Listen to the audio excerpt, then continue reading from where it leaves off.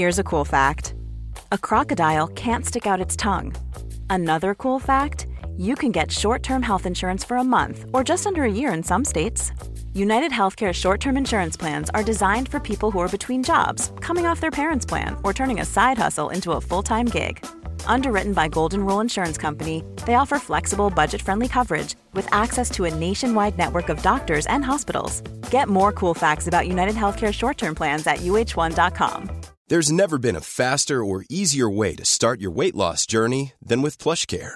PlushCare accepts most insurance plans and gives you online access to board-certified physicians who can prescribe FDA-approved weight loss medications like Wegovy and Zepbound for those who qualify. Take charge of your health and speak with a board-certified physician about a weight loss plan that's right for you. Get started today at plushcare.com/weight loss. That's plushcare.com/weight loss. plushcare.com/weight loss.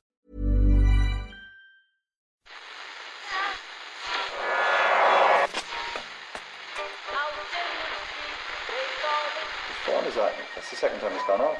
They never go home, they never go home, they never go home, those boys.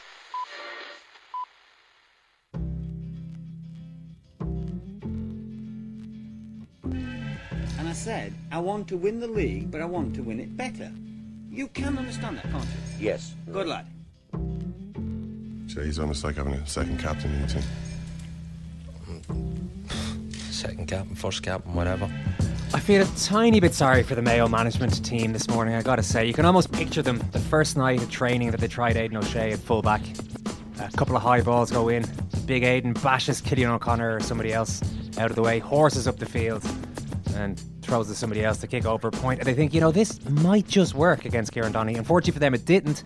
And they're now facing widespread accusations of destroying Mayo's All-Ireland chances for the second year in a row, Ken, by trying to be a bit too clever. You're very welcome to Monday Second Caps podcast. Hi, Ken. Hi, Owen. How are you? The thing about so-called tactical master plans is they're often, the successful ones that is, are often successful because they're actually very simple. You remember Real Madrid wiping the floor with Juventus in the Champions League final last season? Yeah. Right, so there were lots of fevered reports afterwards about how Luka Modric had revealed Zinedine Zidane's master plan. Really? What was it? This one is pretty typical. This is from 90min.com. With Los Blancos now receiving deserved praise for their triumph, Modric, who assisted Cristiano Ronaldo's second goal of the night with a low cross, has lifted the lid on how the Spaniards were able to get the better of the old lady's much vaunted backline. Speaking to HTV, I don't know, I'm not sure where HTV is based, maybe Croatian, I don't know. But anyway, the Croatian midfielder revealed that it was Zidane's suggestion to use quick passing and low crosses that paid dividends. He said, Zidane, as quoted by the World Game, Zidane and his staff detected Juventus' defensive weaknesses, so throughout the week, in preparation for the final, we practiced return passes. Juventus' defence is great when it comes to crosses, but not so on low return passes. That is what we worked on, and that is how we scored 3 of our goals in the final. Congratulations to the coach for that detail, which was the key in the final. So I don't think it takes a genius to work out that Giorgio Chiellini would love nothing more than big high crosses Big coming in his head. Diags. Big Diags all day long. Yeah. Chiellini could defend Diags successfully for, I would say, 400 to 500 minutes. Yeah. Before he eventually tired of them. And he would thrive. He would strengthen as the minutes went on. Yeah. So what you don't see the Zidane doing is telling, Gonzalo Higuain to come back to centre half and mark Mario Mandzukic. No. Would be the equivalent. I mean, there was also the fact that, according to Dani Alves, there was a big fight in the Juventus dressing room at half-time. Paulo Dybala was terrible for the whole game, and he was, Juventus' star man, and he just completely flaked out. Mm-hmm. And then they had a big bust-up before going out to concede. Was it 3 goals? Was it 3 goals in the second half? Yes. It was 1-1 at half-time and 4-1 at full-time. So there was a lot of things that went on, and Zidane's tactical master plan was one of those things. But you said something on which confused me. You said throwing away Mayo's All-Ireland chances. Are they not still in the competition? They are, but the consensus seems to be, Ken, that maybe Mayo have missed their chance. Why? There's more improvement in the Kerry team because they were better than Kerry yesterday. But they should have won the game. But I thought that they were disfigured by this horrific tactical cock-up by the management. I mean, I haven't, I don't know how bad things got on for him, but it seems like this tactical ploy is getting a lot of criticism. A lot of criticism. Despite that, Mayo are still alive, didn't lose, and can still win. Last year, the issue was that they decided to drop their goalkeeper for the replay despite him not being particularly out of form, David Clarke, the idea was that Rob Hennelly was coming in, might be better with the accurate kickouts, which managers love these days and teams love to build. You got to be able to use your feet. Systems around. But I think David Clarke kind of can do that as well. So it was a bit of an odd one, and it backfired spectacularly. This backfired pretty spectacularly as well. The problem is when you get to, we're not even 24 hours out from the game, and there's so much criticism. I think it's correct to criticize, and we'll do it on this show. But it almost goes into overdrive, and a guy gets absolutely destroyed for a manager for trying something a little bit different. Okay, something that maybe in retrospect, and even beforehand, you might have seen might not work because O'Shea's never played there. He's not a defender. He's certainly not a fullback. And Kieran Donaghy isn't just a guy who's going to... It would work if Kieran Donaghy decided, okay, we're both just stand here and jump under the high ball together. We're both big men. We'll see what happens. But Donaghy decided to use his footballing ability and get around the field a little bit. By the way, that Champions League final, Ken, I watched in the company of Darragh O'Brien, comedy superstar. So you did. Just thought I'd throw that in there before we move on to mention the Kennedy Political Podcast on last week's World Service. Oh, we will be talking to Malachi Clerkin, by the way, because the game itself, aside from the O'Shea stuff, was absolutely incredible yesterday. As Malachi Clerkin said in his piece, Mayo head into the replay knowing there'll always be enough of a force to hang in during these kind of games, but never enough of a force to put them beyond doubt, which is a nice way to set up next week, I think. Malachi will be in with Oisin McConville. We're also going to be talking to Mike Quirk. Now, the Kennedy Political Podcast on last week's World Service got a massive reaction. The historian Mark Jones helped Ken here break down the events of Charlottesville and pointed out some of the parallels between these Nazis now and their predecessors in the 20s and 30s. In Germany, in Berlin, for example, they would go into the working class strongholds, places like Wedding in northern Berlin, which is a place where they're largely supporting the communists. They would go there and they would stage their march there because they're deliberately trying to provoke violence against them so that they have an excuse to fight back. And this is the same dynamic that we saw at the weekend. It's the same dynamic whereby the aggressor has a script that allows them to invert their roles so that they can describe themselves as the victims being attacked in Charlottesville by people who they call commies, even though they've travelled halfway across the North American continent in some cases to start a fight. Yeah, that's just a little sample of an absolutely fascinating interview, and I'm allowed to big it up as I wasn't involved in it, Ken, and you're going to be too humble to talk about it. To hear it in full and for access to all of Ken's political podcasts, you can sign up to secondcaptains.com for $5 a month plus VAT. We play the music all the way through the interview as well, actually. Just gives it a bit of a... Yeah. Bit of edge. Extra edge, yeah. Also, if you're not a member of the World Service, you'll never get to know why Ken was talking like this last week on Wednesday's football show. ¿Tú qué quieres? ¿Quieres ser balón de oro? Yo te hago balón de oro. Unless you've got a tiny bit of Spanish and you can figure it out by yourself. Now, this is the type of local GA commentary that we love. Fired up, passionate, and completely, utterly biased. Here's the final stages of yesterday's classic between Kerry and Mayo, as told by the Mayo Midwest radio commentary team of Martin Carney and Michael D. McAndrew.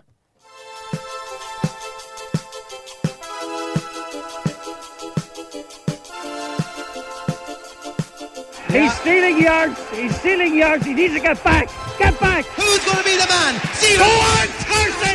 Tom Carson. No, Tom. It goes straight to Kerry now. Higgins now for Mayo. Comes back with Durkin. Good score, Paddy. Vaya, vaya. Fair play to you. Paddy Durkin. The Mayo support are off their feet. We're level once more here at Croke Park. It's Kerry 2:14, Mayo 2:14. There's a minute, just over a minute left. Load up, Brett, load up. We need to win this kick-out. Come on, Mayo. Come on, Mayo. Come on. It's Kerry 2:14, Mayo 2:14. Kerry with kick-out. Who's going to win it? Who's going to be the man? Go on, Carson. Tom Carson. No, Tom. It goes straight to Kerry man. Number 6 now, Tyg Morley. That's with number 8, David Ford. Ford to Sheehan is just on. And Mayo man's gone tight. No, it's a free for Kerry. A free for Kerry about 50 metres out. Oh, this is heartbreaking. It's a free from Kerry right in the middle of the pitch. He's after taking... He should be going back further. He has stolen a yard or two. Watch him. Yeah. He's stealing yards. He's stealing yards. He needs to get back. Get back. We played 5 minutes, which has been allotted of injury time. Kerry 2:14, Mayo 2:14. Kerry to win it with Brian Sheehan. Sheehan. Go wide. Go wide. Is it gone out? No, Mayo man gets it. It's still in play. That's there. It's all over. Full time. It's all over. We're going to have to do it all over again. What a game! What an absolute thriller. And credit to both sets of players. Credit to them for the effort they gave, for the passion they put into it, for the football they played, for the actual sportsmanship that was there, for the actual scores that they got. That game had everything that you want to see except a Mayo win. Ah, yes, absolutely. Unbelievable stuff there on Midwest Radio. Oisin McConville and Malachi Clerkin are here to dissect it. Hi, guys. How you doing, Owen? How's things? Not bad. Enjoying that yesterday? It was class. Yeah. I really, really enjoyed it. I've been in Croke Park the week before. I watched the hurling. Obviously watched the hurling the week before that. I've spent so many days in Croke Park recently. It's scary. Not as many as me. But I chose to watch yesterday's at home, and there was no kids, no wife, and I have to say I absolutely, totally enjoyed it. I went to the bathroom at one stage. My face was red. I think it was that. I think I was that involved in what was going on. I was just by myself watching it, and I thought, there's loads of mistakes in this game. Oh yeah, and I think that sort of added to it. Yeah. It was to say it was epic would be an understatement. It was brilliant, and it was exactly what we needed. There couldn't not be mistakes, I guess, on a crappy old day. And sometimes in weather like that, you get awful games. That can be the fear, but that's not what happened yesterday, Malachi. You were there. Yeah, like, I think you have to say, in fairness, the conditions were terrible. Like, we give out about football an awful lot. Some of the skills yesterday, and I don't even really mean the sort of the scoring skills, the flashy skills. Some of the ball retention skills yesterday. Like, I kind of look at Andy Moran sometimes and think, Andy could be like 50 and still get out in front of his man and hold on to the ball when it comes into him. Like, it's an incredible skill he has. He almost never drops it. Jason Doherty was the same yesterday. Incredible handling skills. And it made for a brilliant game. You had to feel sorry for defenders all across the pitch yesterday, because it was just, the ball was so slippy. It was all about getting in around the breaks. It was all about who could hold on to the ball that was coming in, and everything seemed to be on a knife edge. Like, there's nearly tension in every attack. And that's what you want from an epic game like that. That every time the ball went into either full forward line, you were going, right, who gets it? Who's going to come out with it? How can they get out with it? Like, there was a couple of times when, say, keeper would play a short kicker. Like, the keepers, Brian Kelly must have, like, if you were doing an average of how long he took over kickouts, must be down around 4 to 6 seconds. He had the ball out and away, out and away, out and away. And all people kind of held their breath on both sides until somebody got out past the 45 with it, and then everybody kind of relaxed until it went into the full forward line at the other end. It was that sort of really tense game where the stakes seemed high on every attack, and you don't get that often. It's a really tricky place to play when it rains like that. Croke Park? Yeah, because the first quandary you have, you go out, you walk the pitch, and you're thinking, what studs am I going to wear? Right, so then you slip going for the first ball, and you think, shit, I've made the wrong decision. It's just that there's no give in the ground. There's no give in the ground whatsoever. So everything's on top of the surface. So it's all about who can keep their feet, who's got that bit of balance. I have to say, Andy Moran, yes, I don't think he slipped or anything once. James O'Donoghue was like Bambi on ice. He was all over the place. He was able to trap the ball. And Malachi says about some of the normal skills.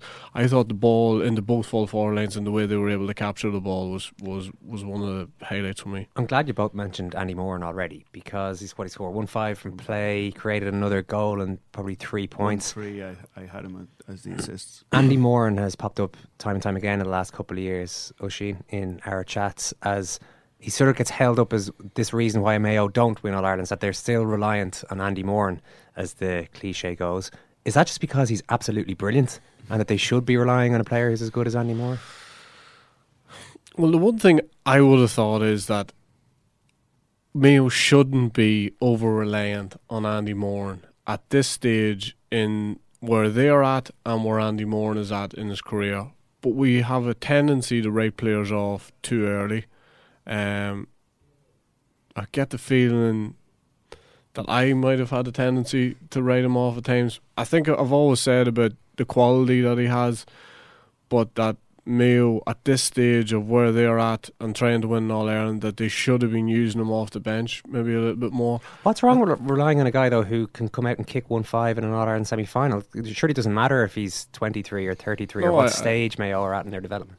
I agree with you, but I do think that at this stage, 5 years ago I would have expected Mayo to unearth a couple more players that could play up front, and that Andy Moore might be somebody that, first of all, either could play off them. So when Aidan O'Shea played if Aidan O'Shea was playing a full forward, that Andy Moore might be somebody who might benefit from Aidan O'Shea winning the ball initially and maybe him not having to make all those runs. But yesterday he seemed absolutely full of energy, but that was my only argument, that maybe he's somebody that could have come off the bench and made an impact, or that they weren't as reliant on him as they are. But if he's going to kick 1-5 every game, well, I think there's a couple of things there. Yeah. If he was kicking 1-5 every day, that would be one thing. But the thing is, we've seen a few games with Andy.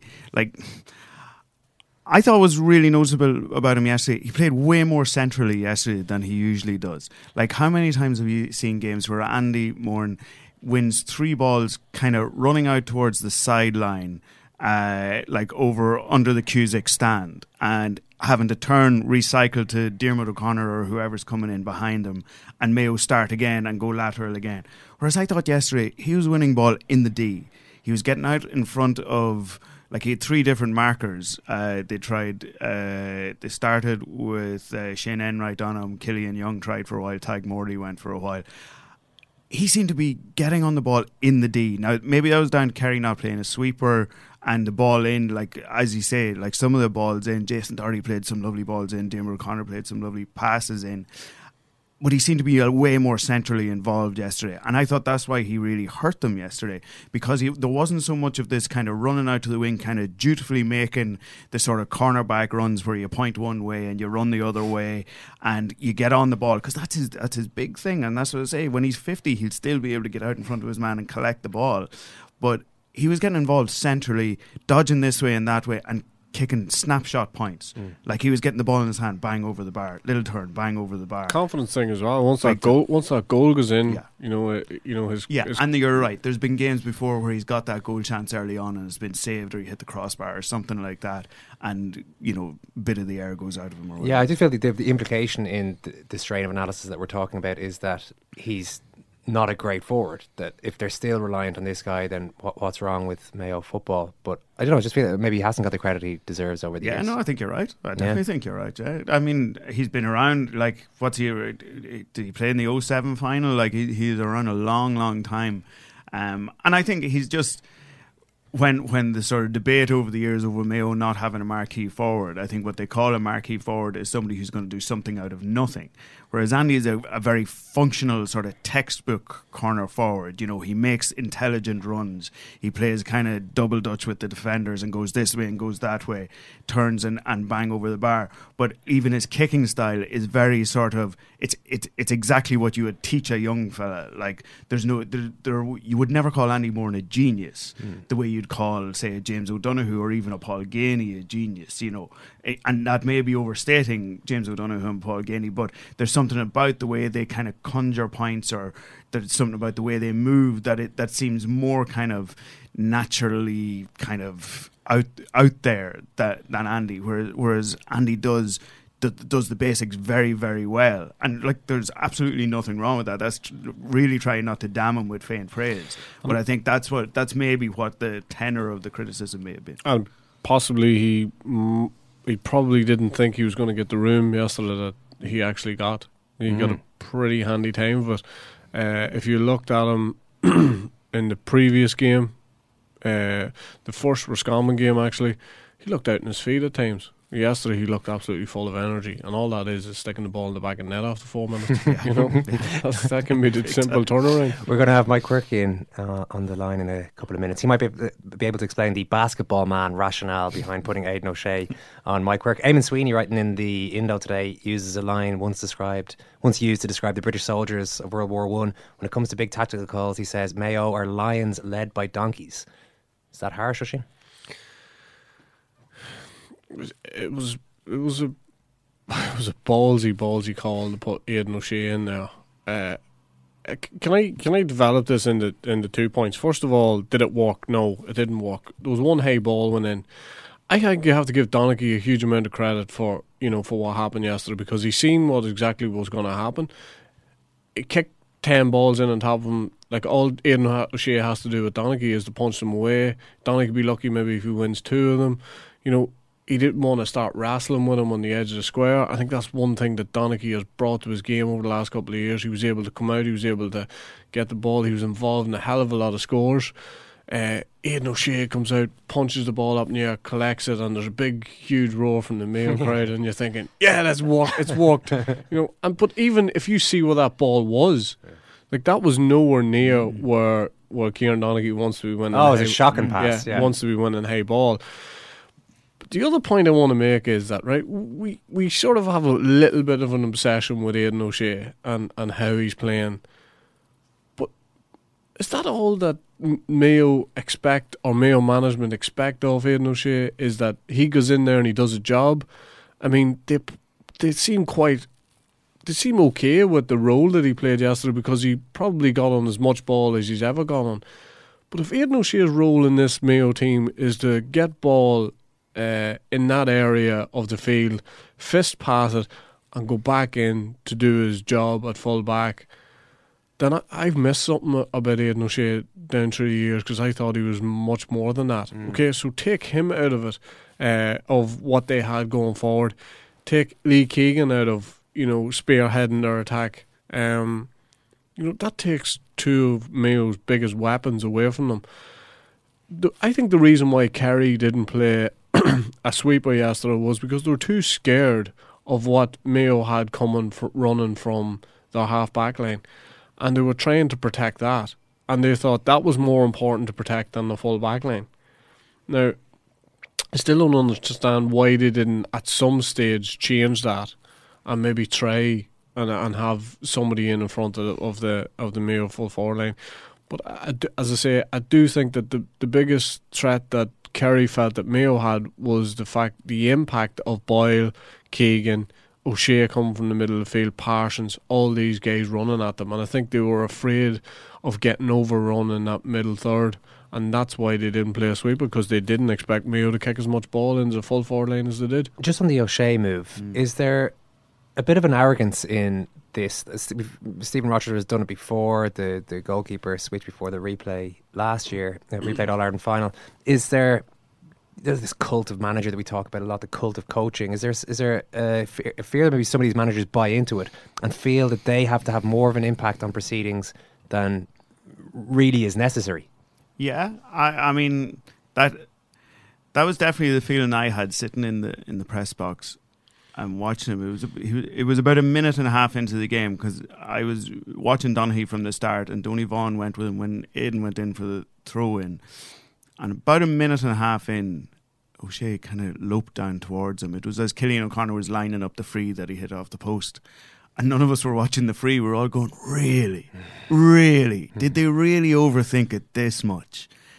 Because that's really what it looked like to me, and I guess to a lot of people, that they just decided that this was such a terrorising threat, what Donaghy had done obviously 3 years ago, but of course against Galway in the quarter-final, that above all else this needed to be shut down. I just thought, I even watched it for a while and thought, okay, like it's not a completely ludicrous call. But what really struck me was the way they obviously told him to play. Like, he didn't defend. What do you mean? As in, he wasn't close to him. He let anytime Donaghy ran out of the classic full forward position, O'Shea stayed as a full back. Like, he played like an orthodox full back rather than a man marker. I totally presumed that the idea was to put Aidan O'Shea on Kieran Donaghy. But actually what they did was they played Aidan O'Shea at full back. It's kind of two different things. And they put him there to stop the high ball coming in and you know, the one that they contested he came out with. But I thought actually it was a bit of an insult to Kieran Donaghy. I thought that it was a kind of a presumption that this guy is great on the edge of the square. Let's nullify that threat. Kieran Donaghy was the footballer of the year 10 years ago. He's won 4 All-Irelands and 3 All-Stars. He's not just a big galoot on the edge of the square. I'd say he was absolutely delighted to be able to come out. Like, you watch all across the pitch yesterday. It was such an intense game. The ball was skidding everywhere. It was tough ball for everybody to handle. There was one player on the pitch who got every ball whatever way he wanted it. And that was Kieran Donaghy, because O'Shea played sometimes 15 yards back off him.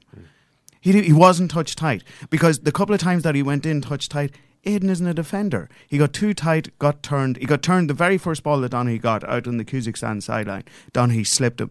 A little shimmy. That was all it was. Because O'Shea isn't a defender. He doesn't have the pace to trust himself to get touch tight so that if he gets beaten, he'll be able to sprint back. He knows that. He's a clever footballer. So he stood off and he almost played him like a soccer defender.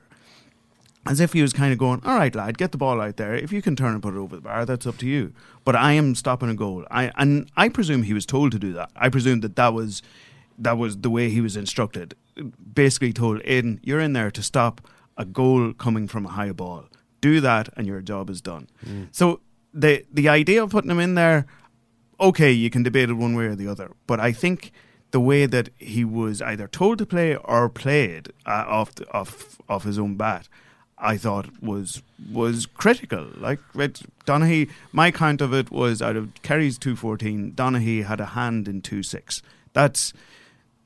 It doesn't matter what he does in the edge of the square if he's causing 2-6 worth of scores across a game. I think just to go back on the point, like, you know, is that what Mayo think of Aidan O'Shea? Is that what Mayo management think of Aidan O'Shea? Do they think that that's the best role that he has?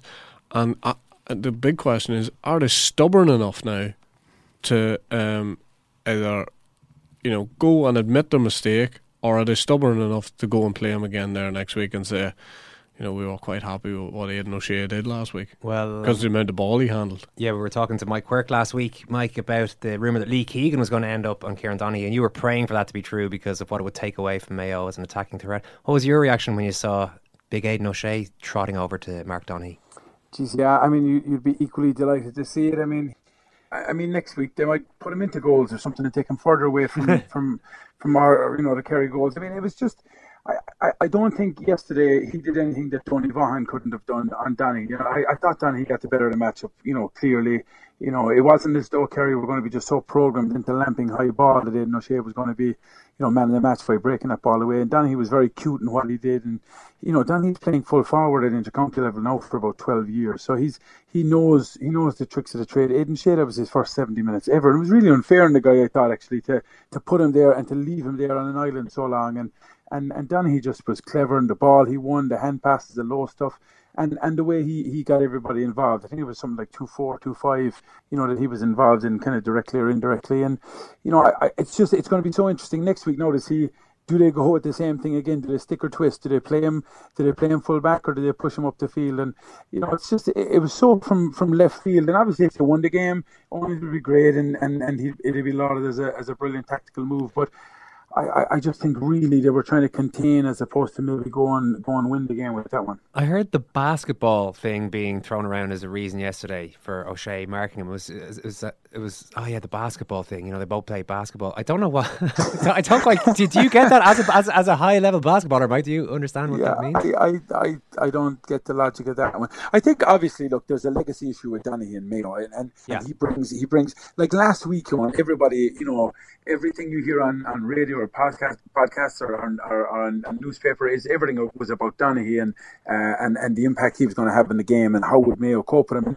And you thought that was probably just a kind of a media thing, that it was just being generated by the guys in media. But obviously it was something that had seeped into Mayo as well, because, I mean, it's such a strange move to take Aidan O'Shea out of where he's carried Mayo on his back to massive victories all summer, and how influential and how inspiring he was to his teammates, and to put him back there, it was just, it's just, unimaginable to think of how a management team could think that would be a good idea and in the best interest of your players. And now from their side of it, you're saying, okay, we're going to try and, if nothing else, we're going to try and not lose this game early, and by having Aidan O'Shea in there, they'll probably negate Kerry even trying to kick in high ball. But it's just, I thought it really sent out a sign that we're really, really trying not to lose this game. It did work though, Mike, didn't it? In its primary purpose, it did work. There was that one high loopy ball that went up and Aidan O'Shea dominated that one, managed to clear it and got a big cheer from the crowd.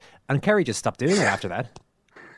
Yeah, I mean, there was one ball, I'd say Stephen O'Brien probably kicked in one kind of ignorant old ball that was just made for Aidan O'Shea to come through the back of him. But, I mean, all the rest of it was just clever stuff that, Donaghy showed out in front for hand passes and brought other guys into it. And you see, it takes a while to develop an ability to play full back, especially against a guy as experienced in the role as Donaghy is. And it was hard to, and then when you're looking at the game, you're saying, okay, they're going to move him out now. They'll move him out eventually. It'll have to, and they never did. And I think that's why Fitzmaurice probably left Donaghy in the game as long as he did, as well as he was playing. He was probably out of gas maybe 10 minutes before he was actually taken off. But if you brought in Sheehan a little bit earlier, you would have probably released Aidan O'Shea out the field a little quicker, and they didn't want to do that. And by leaving Donaghy in there, even though he wasn't doing a whole pile late in the game, they still left Aidan O'Shea shackled to him inside there, which was just, I don't know, they just didn't show a whole pile of ambition there when the game was to be won, and that fear of Donaghy and the damage he was going to cause was still kind of lingering with him. Is there an argument, though, that they took a hit? They said, okay, we know Aidan O'Shea isn't the natural fullback, obviously. We know that Donaghy will be able to come out in front. This idea that people are throwing around over the last 24 hours that Donaghy's a better player than, he's not just a catch and kick merchant. I'm sure Mayo know that. They know that there's more to him than just catching high ball. But I guess they figured, if he's going to do damage in any way, maybe it's less psychologically damaging for us to have him pushed out a little bit around the fringes, rather than this crushing blow that seems to afflict Mayo when Donaghy catches high balls over their head. Yeah, and that's obviously the logic and the thinking that they're women on. I mean, they've seen in the past, and that's what I'm talking about, the legacy issue. They know the hurt that Donaghy has caused them with kind of, those high balls into the square. But I just don't think, I don't think they realised how effective maybe he was going to be outside of that long high ball, and I just thought it was really clever the way he played, and the way, and you talk about coaching and like what coaching is the Kerry guys that were able to actually just think on their feet and kind of, I'm sure they had it in their head that they were going to go along to Donaghy early, and as soon as they saw Aidan O'Shea in there, it was a complete change attack, and it was, there was like one high ball, I think, like you said earlier, from Stephen O'Brien, and everything else was low and on the deck and below head height, and just the way they kind of changed their game plan to suit that, I suppose, was smart from Kerry's point of view. But you don't think the way to go. Yeah, you don't think that Rochford and the Mayo management team would have been aware that Donaghy had those other strings to his bow? The guy's been around for more than a decade. He has, but I don't think they believed he would be as effective as he was yesterday. Yeah. I thought Donaghy won that matchup comfortably, hands down, against Aidan O'Shea. Oh yeah, definitely. That's not a criticism of it. It's just I thought, the way Donaghy put Stephen O'Brien through in goal. He put David Moore from that touch. Like there was loads of stuff that he was involved in that really Aidan O'Shea had no influence in curbing his his ability to get guys involved in the game. And I think if you had Donny Vaughan inside there doing the same thing, and Donaghy had played the same game, I think Aidan O'Shea would have caused a wreck above it. At the other side, the way Kerry were under such pressure with Andy Moore and with Killian O'Connor inside there, and even Doherty, and you throw Aidan O'Shea up there at centre forward or even in the middle of the field where they were well beaten in terms of kickouts, both sides of the ball. I just think if he would have given them such momentum going forward, that I don't know that Kerry would have been able to get a draw out of the game. Last one, Mike. Is there any chance at all that Kerry didn't exploit the advantage to its fullest? Because Donaghy seemed to me to be playing a little deeper as the second half progressed. He was doing a lot of running. He was still getting on a lot of ball, but it kind of felt to me like they could have kept him on the square and making his runs from there for the entire 70 minutes and probably not even had to have taken him off. Well, one of the big things, John, was obviously the Kerry full back line was destroyed for most of the day, and that Mayo full forward line got the better of that matchup. But the other big thing Kerry will have to kind of bring some serious attention is that half forward line and the absence of Donaghy-O'Shea. I know I mentioned it yesterday. Donaghy-O'Shea's absence to the half forward line and providing a kind of an outlet across that line for kick passes for Kerry guys coming out of defence really slowed Kerry down when he wasn't there. They didn't have a target working across that line that was able to receive that ball, turn and move it in quickly. So that forced the guys like Donaghy and Gainey and James O'Donoghue coming out to feel a little bit more, because that half forward wasn't as functional as maybe it should be or you'd hope to be. Now, obviously, you can give Mayo huge credit for that, and Colin Boyle and the physicality and the tackling that they brought to the game was huge, and they obviously deserve a lot of credit for it. But I just think a guy like Donaghy-O'Shea yesterday, his loss, oftentimes he goes unnoticed in a pile of games, but I thought his loss was huge to Kerry yesterday, and it's something that they really need to work on in the couple of days that they have before the replay. Looking forward to it anyway. Mike, listen, brilliant stuff. Thanks a mil. Okay, guys. So pretty much everyone seems to be agreed that this is a risk, maybe a calculated risk, but it certainly didn't work out. Whether or not they try it again, I don't know. Is there an argument here that Aidan O'Shea is going to have learned a huge amount? This might sound a bit facetious, but he's going to have learned a lot about how to play full back after one game of marking Kieran Donaghy. So presumably he might make a better fist of it the second time around. Well, it's entirely possible. I mean, he certainly learned more than he did in whatever 10 days of training they put him through between coming up with the idea and telling him he was doing it. Oh, Jesus, boys, they couldn't do it again. Well, but that's the only thing. I think it goes back to your point, Oisin. Like, I just don't think that they can afford to go without that weapon. Like, that was what I thought. Like, at half time, I presumed that Aidan O'Shea is sitting in there going, lads, come on, let me out. Look at how we're dominating up the pitch. What can I do up there? Let me go up there and do the same. Help out. Let's put these guys away. So I don't know. I don't know what they're going to come up with. I think I just pray for their sake that they put a defender on the guy. Like there was at times yesterday that I was kind of going, God Almighty, I'd nearly put Keith Higgins on him. Somebody that is going to stand behind him and push him and shove him and annoy him and just make his day a bit more miserable than it is. Rather than, and like this idea, I was talking to some sort of Mayo journalists at halftime and at full time, and they were trying to find the good in it, and they were kind of going, well, Kerry stopped playing the high ball in. Yeah, okay, the high ball didn't go in, but was that because they were afraid that Aidan O'Shea would outjump Kieran Donaghy, or was it because they were under so much pressure out the field that they weren't at any point? I didn't see too many times where the ball was on, like that they were in enough room to turn and ping one into the midfield. And the strange thing, and I know this is hindsight, but the strange thing yesterday was that if they had been able to shut down Donaghy a little bit more, Donaghy's he's way off the pace. And Gainey, obviously Michael Gainey, it didn't work out for him, and Savage to handle a lot of ball, but never really did that much. So Kerry had a lot of problems yesterday as well, and still managed to eke out a draw. Wow. Yeah. I mean, yeah, absolutely. I do have one more suggestion for next week. What about Kevin McLaughlin on? Well, he has the hate on Kieran Donaghy, or maybe Andy Moore, and just do whatever the most counterintuitive thing seems. Well, I think they should go with their tallest player, who is David Clark, and put Rob Hennelly in goal. Okay, yeah, I like it. You did mention earlier on, you talked about Kerry had some problems on the field, a lot of problems on the field, and probably on the line as well. Fitzmaurice was more proactive in some ways. He made 3 substitutes by the start of the second half with maybe a mixed degree of success. But the full back line is what's being analysed a lot today. You seem to feel that there was a logic to not playing a sweeper, and that was to have enough bodies out the field to stop the half-forwards running. Because watching it, I was thinking, is there a bit of arrogance there from the Kerry side of things, thinking, look, we can handle these guys one-on-one, let's not worry about them too much. We can play 3-on-3 at the back and allow the rest of the players to match up out the field. Yeah, it's just strange that they should do that for 75 minutes. I suppose that's the only thing I would say. I think Kerry will play a sweeper the next day. It'll probably change things a little bit. Buckley didn't probably have the influence defensively as he had done in previous games, and I think that was because of the threat of Boyle and Barrett and Keegan and these boys who were going forward. And they wanted to stop that at source. They wanted to stop that around the middle of the field. They didn't get enough pressure on the ball. They got a bit more pressure on the ball. Second half, whenever Barry come on, he seemed to do a better job. Maher looked a bit way off the pace.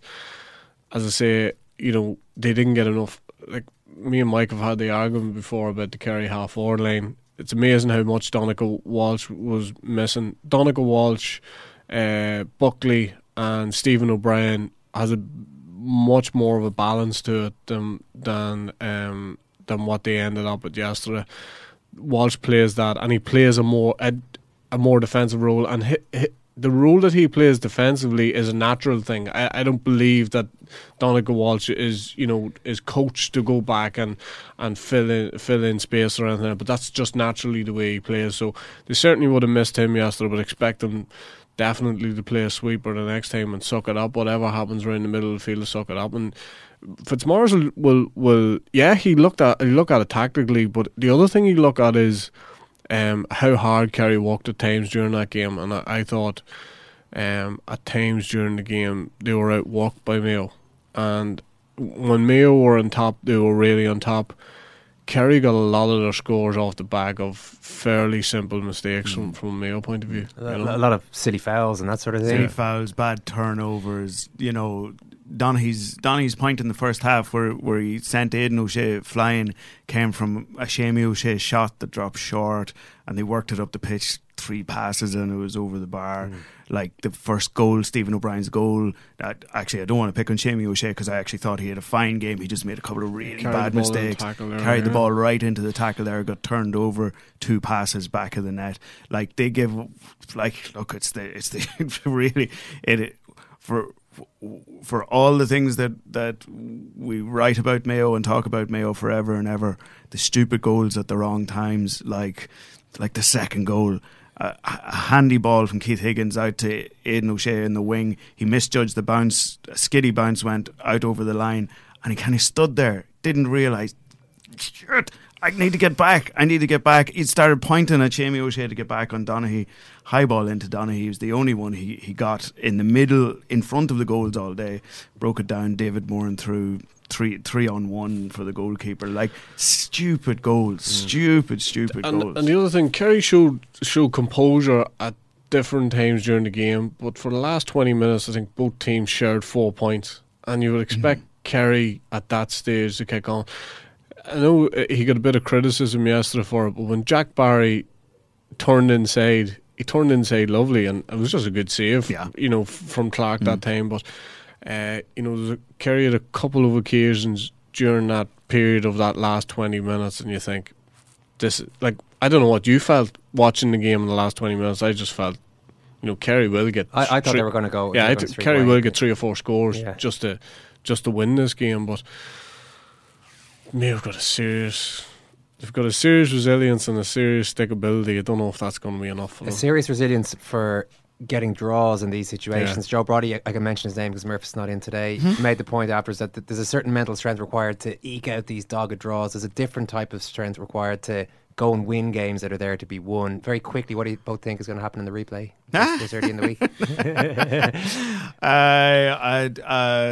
4 points each draw, and into extra time, and I could have the clue. Yeah, genuinely, how can you go to these Mayo games and have any notion how they're going to turn out? Oisin? Yeah, I still think Kerry should have a little bit more in them, and then having said that, they didn't have as much off the bench as I thought maybe they had, and when you actually look deep into their squad, question marks appear. So, all right, I don't really know. So he tried to answer the question and arrived at the same point. Maybe Kerry. A lot of very clear cogent analysis right the way through until the very end. There's another game on next weekend. We'll talk about that later in the week, I'm sure. Malachy, Oisin, brilliant. Thanks a million. Cheers, lads. And he is my second captain. Second captain. That's a humorous competition. I saw that. Important man for my selection.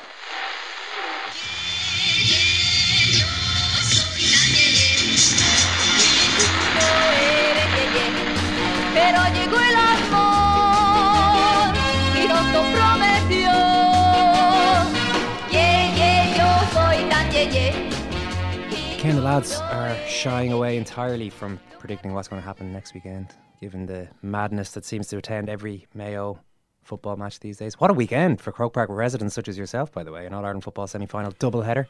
Yeah, Saturday and bloody hell, Sunday. Owen. Great week to get out of town, if you ask me. Are there downsides to so much football being played in your immediate vicinity? Just that there's usually someone parked outside my house. But that doesn't bother me. I don't ever need a parking space. There's other people, Owen, who do, and they get annoyed by that. But apart from that, no. Do they not do the old trick of putting the bollards out, putting some cones out to protect their patch? That happens. Bollards, what do you mean? Yeah.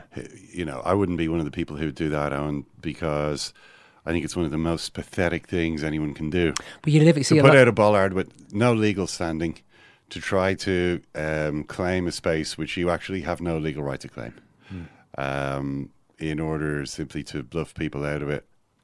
I don't know. I mean, I think it's funny when people come and just move those bollards out of the way and park there.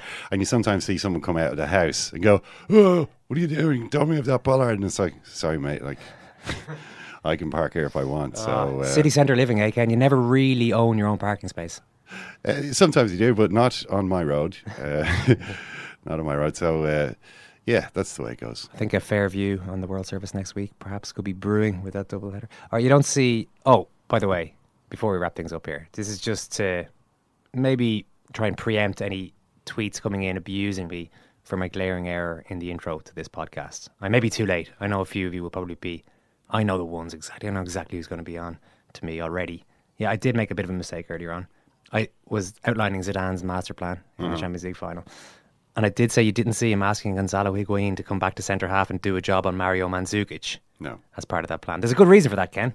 They play for the same team. Same team. And neither of them play for Zidane's team. Neither of them play for Zidane's team. They both play for Juventus. So see, when it you might have been said a that, strange look that Higuain would have given Zidane saying, "What? I mean, you're a legend. All due deference to you, Mr. Zidane, but like I'm not marking another player." I can't follow your instructions today. No, when I heard you say it, but I figured that I must have missed something that you'd said just beforehand, which made it make sense. I was so enthusiastic. You just couldn't bring me down. Yeah. I should have gone for Benzema. That would have done the job. Benzema was playing for Real Madrid, right? Benzema was playing for Real Madrid. Benzema, Isco, Ronaldo, and the boys. This just goes to show we all make mistakes. I make mistakes. Stephen Rochford makes mistakes, and maybe they shouldn't. Maybe not every mistake that anyone has ever made should be forgiven, but certainly some of them. Oh, and you're amazing. Thank you so much. Thank you so much. Thanks, Ken. Thank you. Thanks a million for listening. We'll talk to you in the World Service. Bye now.